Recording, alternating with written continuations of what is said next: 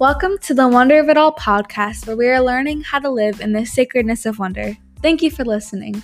My name is Angela, and here's your host, my dad, Ben Brewster. Take it away, Dad.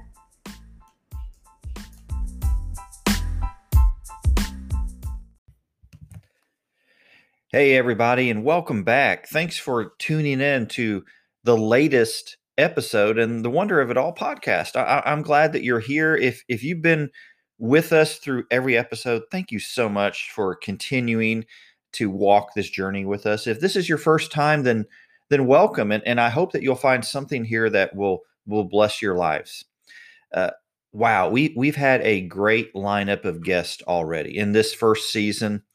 We've heard testimonies and stories about battling with depression, what it's like to be a foster child and to be adopted. We've listened to a licensed marriage and family therapist share some really great insight with us. We've had a college student share his struggles with living with Tourette's syndrome and OCD. And last week, we got to listen to my primary care provider, Jennifer, who did a great job talking about the relationship between mental health and physical health, and this whole concept of holistic health.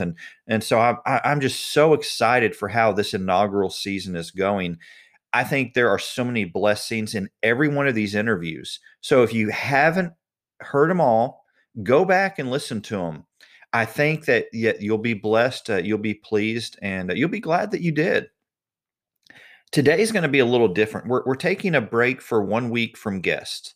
Next week, we'll be back with another great guest. But today, I just wanted to talk a little bit about what's going on in our country. And I tentatively titled this episode, How to Survive a Presidential Election in 2020. I was laughing to myself. Sorry about that. But just that everything that we've gone through this year, my goodness, this has been a year for the record books. And I think a lot of us are tired and a lot of us are stressed and a lot of us may already be experiencing early stages of PTSD. This has been an incredibly stressful year. So, how in the world can we survive a presidential election?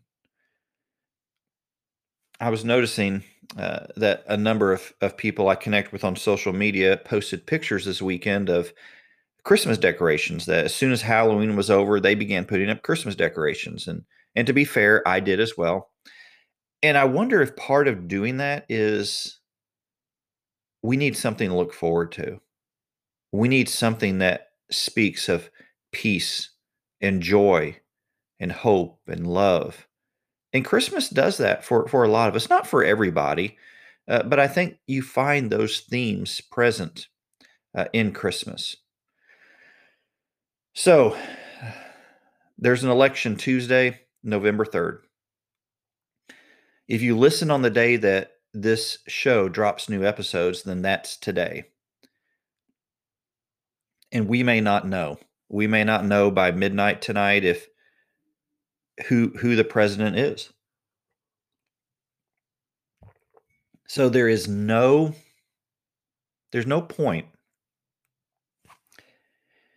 in sitting around being glued to whatever cable news network you like and watching all day long. All you're going to get is commentary. You're not going to get election results. That's going to come much later. I thought it was good. I saw a tweet earlier today by presidential historian Michael Beschloss, who said that this has happened before, not knowing until after midnight who the president is. This is nothing new for us. I think he cites 5 or 6 previous elections where this happened. So don't let the fear mongering get to you, because the talking heads on cable news or radio or online, wherever you watch or whatever you read, they're going to be hitting the panic button. They're going to be talking about fear. They're going to be marketing an emotion. And that's not always a healthy thing to do, because we can get wrapped up in that emotion and carried away. So take a deep breath and let's Let's pray about it. And let's trust God. What I've noticed in my lifetime with every presidential election, there's a flurry of ads, particularly in the final weeks. Now we see them online. Well, of course, that's a big deal now. You probably saw the hearings last week with guys from Twitter and Facebook, and the controversy with what can be posted on social media and what's censored on social media, and all that's going on right now. But we still have the ads on radio and TV and even through mass mailouts. Do you still get these mass mailouts in your junk mail? Every Tuesday for us is junk mail day. We get circulars from stores. We get political mailouts from organizations that I'm wondering who's funding these people. That's still a thing. So I was perusing some of these ads the other day, listening and reading, and it intrigued me how both sides claim that if you don't vote for them, America might never recover. Now, I tried to say that in my most dramatic voice because that's the way it's portrayed. Like this could be the end of America. Now, there's a part of me that I realize that that's just part of the politics. That's just part of an election. And hey, I'm a political enthusiast. I was a political minor in college, a political science minor, and some of my favorite courses focused on politics. But sometimes we can get too sucked into the rhetoric. In my lifetime, I've had the opportunity to visit with governors of several states, from brief conversations to actually sitting down and having a meal together. And it's fascinating when you get some of these folks away from the cameras and you just talk to them and nothing's being recorded. You get to see something that we don't always get to see just in watching what the TV shows us or watching online videos. I've had the opportunity to get to know different members of Congress and state representatives. And for the most part, I've been pretty pleased. I've been pretty pleased that these individuals I've had a chance to meet and talk with really seem to have hearts in the right place. But even they get caught up in the political winds and the rhetoric, and just like we do. But our political system here in America intrigues me. But on the other hand, elections like this one drain my energy and leave me wondering, is there a better way to conduct such events? Do we have to do the attack ads? Do we have to um, move away and focus on personalities? I hear people say, well, this candidate has this personality or this candidate has this personality. And we raise questions about each candidate's mental health or physical health. And we really don't know. And we quit focusing on policies and we start getting into very personal, and we get nasty as we get into these personal things. So I wonder if there's not a better way to conduct. And maybe I'm not alone. Have you ever felt this way? Look, if you're tired of the election, and let's face it, we all entered this election already exhausted. We've been dealing with a worldwide pandemic. There's actually a term for this now. It's COVID fatigue, and it's affecting millions of Americans. I can't speak for other countries, but here we're in America, so I'm just gonna say for America that we're seeing COVID fatigue. So let's stop and take some deep breaths together. I know this might sound a little awkward at first, but bear with me here because this actually has actually helped me. So, are you with me? Try to breathe in through your nose, unless you're congested. I hope you're not. I hope you're well. And then let out a super big, deep breath through your mouth. So, breathe in through your nose and out through your mouth. And breathe out the stress and the worry and the anxiety, whatever is weighing you down. Try doing this 3 times.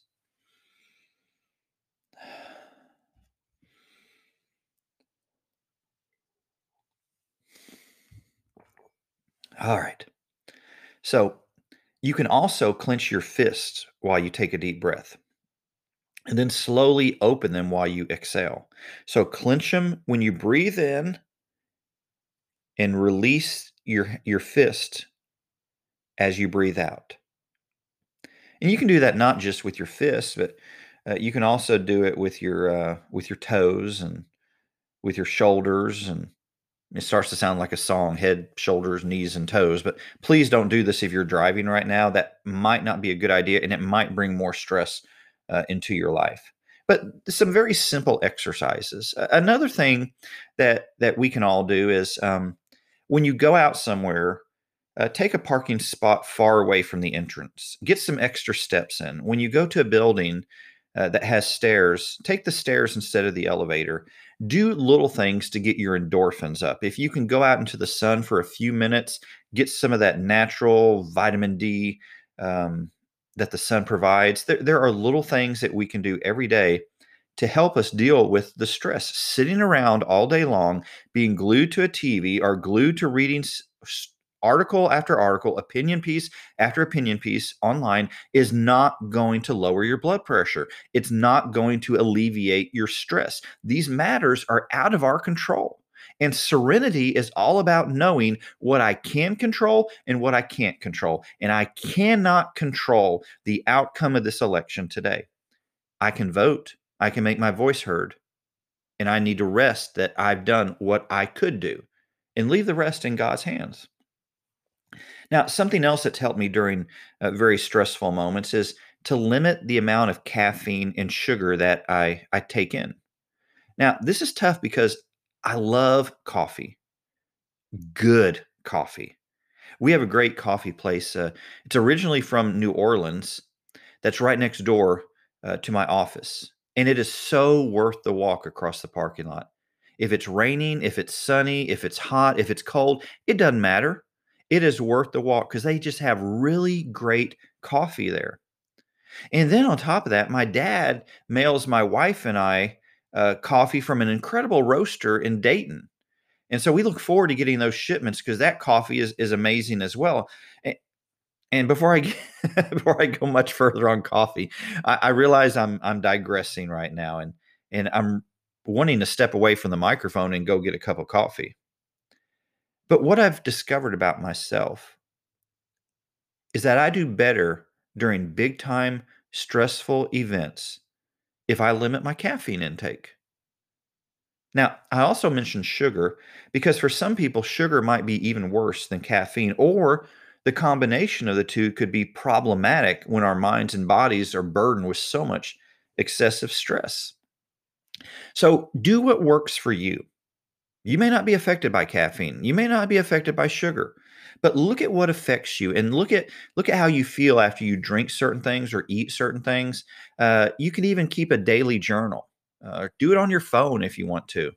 But just keep track, and you may uncover some clues about yourself and how your body responds. Because your eating and drinking habits, when you don't feel much stress, well, when you are under a lot of stress, things that weren't a problem can now become a problem for your body, and your body doesn't process them or handle them as well during those stressful times. Well, speaking of this election, there's one thing about this election that has concerned me more than anything else, and that's from a faith context. There seems to be a growing divide among Christians regarding the candidates. And I know Christianity Today magazine had a great segment. They had somebody from a Christian point of view write why that you should vote for their candidate, another one from the other candidate write from a Christian viewpoint why you should vote. And I've seen the post, and I've seen the people draw the lines in the sand. Well, you cannot vote for this particular candidate and still be a Christian. I'm not sure those are really healthy because no political party is perfect. And so I think you have to make your own choice. You have to look at policies. You have to look at where your faith is driving you and act accordingly. But I'm concerned about this divide that's taking place among Christians. I'm concerned that politics is further dividing the church. And this division among Christians is even more concerning when I read and listen to the rhetoric. I think it's Ed Stetzer who had a book published 2 years ago entitled Christians in the Age of Outrage. how to bring out how to bring our best when the world is at its worst. And in that book, he talks about polarization, political polarization. He talks about harsh rhetoric that's found its way into our churches, where somebody you're friends with and you may go to church with, or you know they're a Christian and they go to a different church than you do, and they post something online, and you are just outraged and incensed that they posted this because that's not your viewpoint, that's not your opinion, and so you have to let everybody know how upset and angry you are that this person posted it. And we typically don't even do that on our own pages. We usually make a comment on someone else's page. And that bothers me because I don't think as Christians we should talk poorly about anybody, but especially each other. And my concern is I feel like we're seeing less and less grace extended to Christians. We're not giving each other the benefit of the doubt. We're not validating and clarifying what someone means by what they say. We just launch forward in our outrage, and that's not a good thing. I mean, even Ed Stetzer, when he writes about these things on his Twitter account, he ends up getting attacked by Christians. So it's a very disturbing trend that we need to take notice of and ask ourselves, how is this how's this hurting my witness as a Christian? So, in the Christian faith, is there any kind of guide we can use for navigating divisive politics? I know organizations put out voting guides all the time, but can what can we learn from our Christian ancestors about politics and how to interact with government and what our role should be in all of this? Well, I always start first with Jesus when I have a question. What did Jesus say? Are there any teachings from Jesus that I can take and look at and apply to my thinking and my actions? Well, Jesus didn't speak a whole lot about politics. One of the most recognizable comments he made is was in regard to taxation.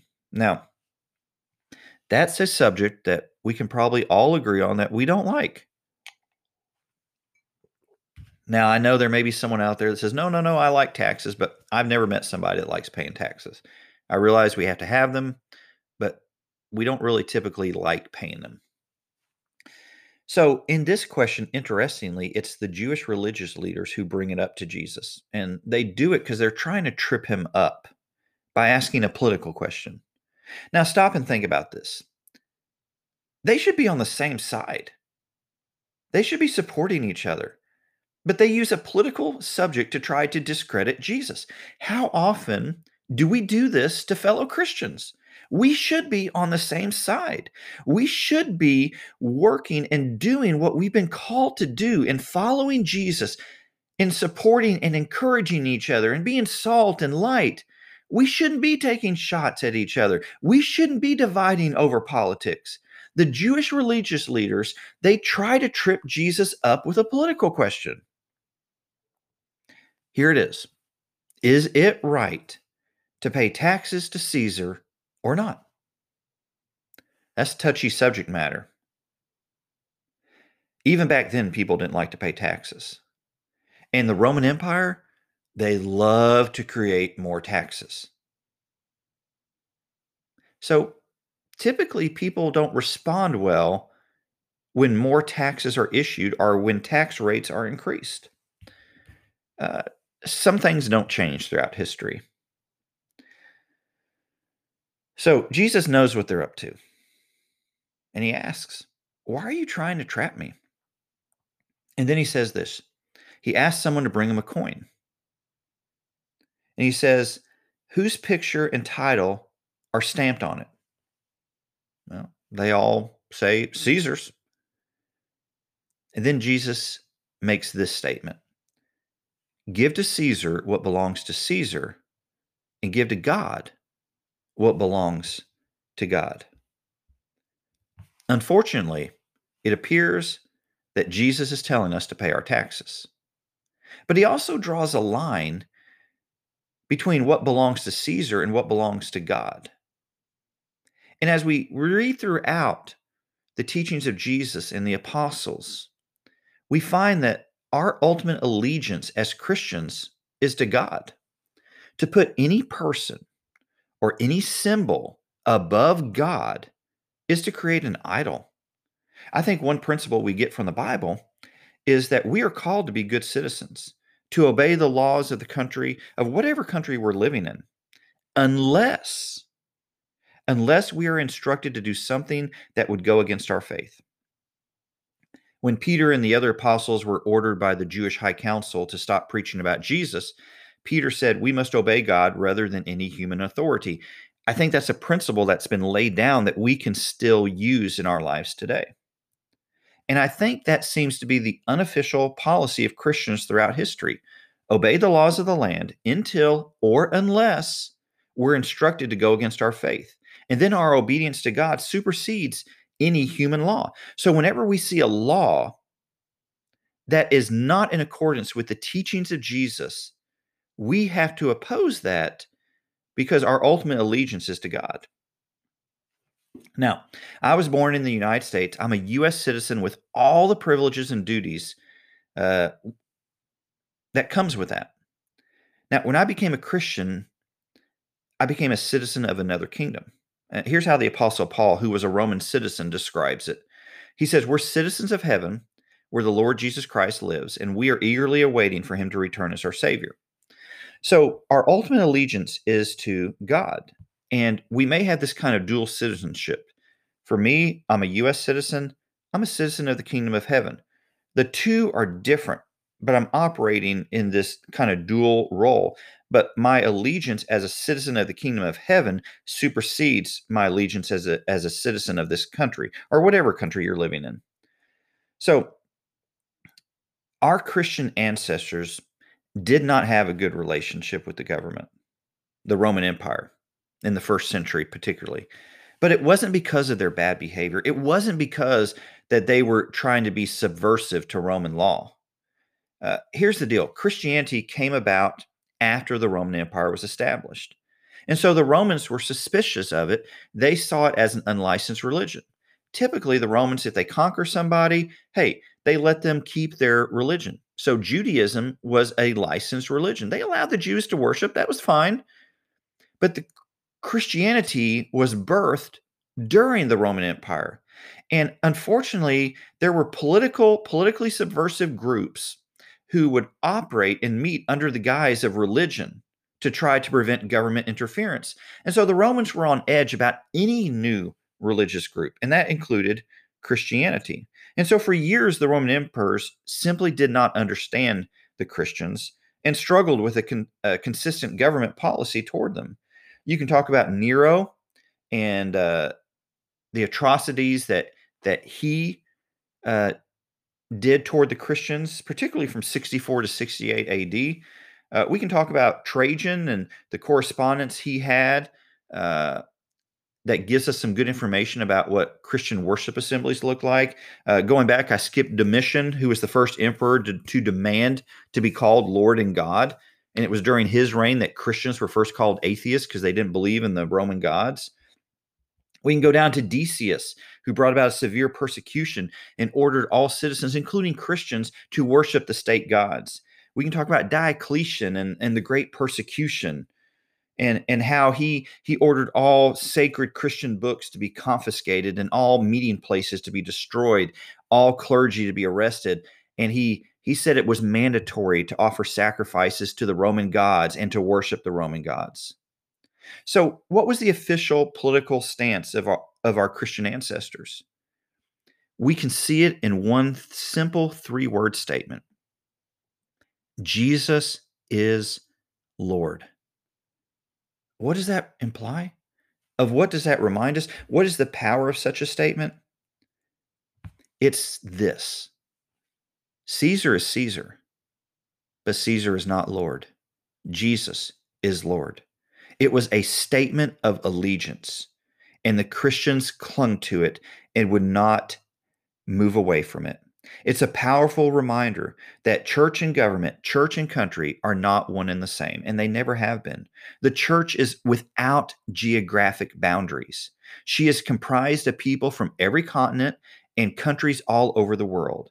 So while we can become passionate about a political candidate or a political philosophy, And, we can argue for the merits thereof.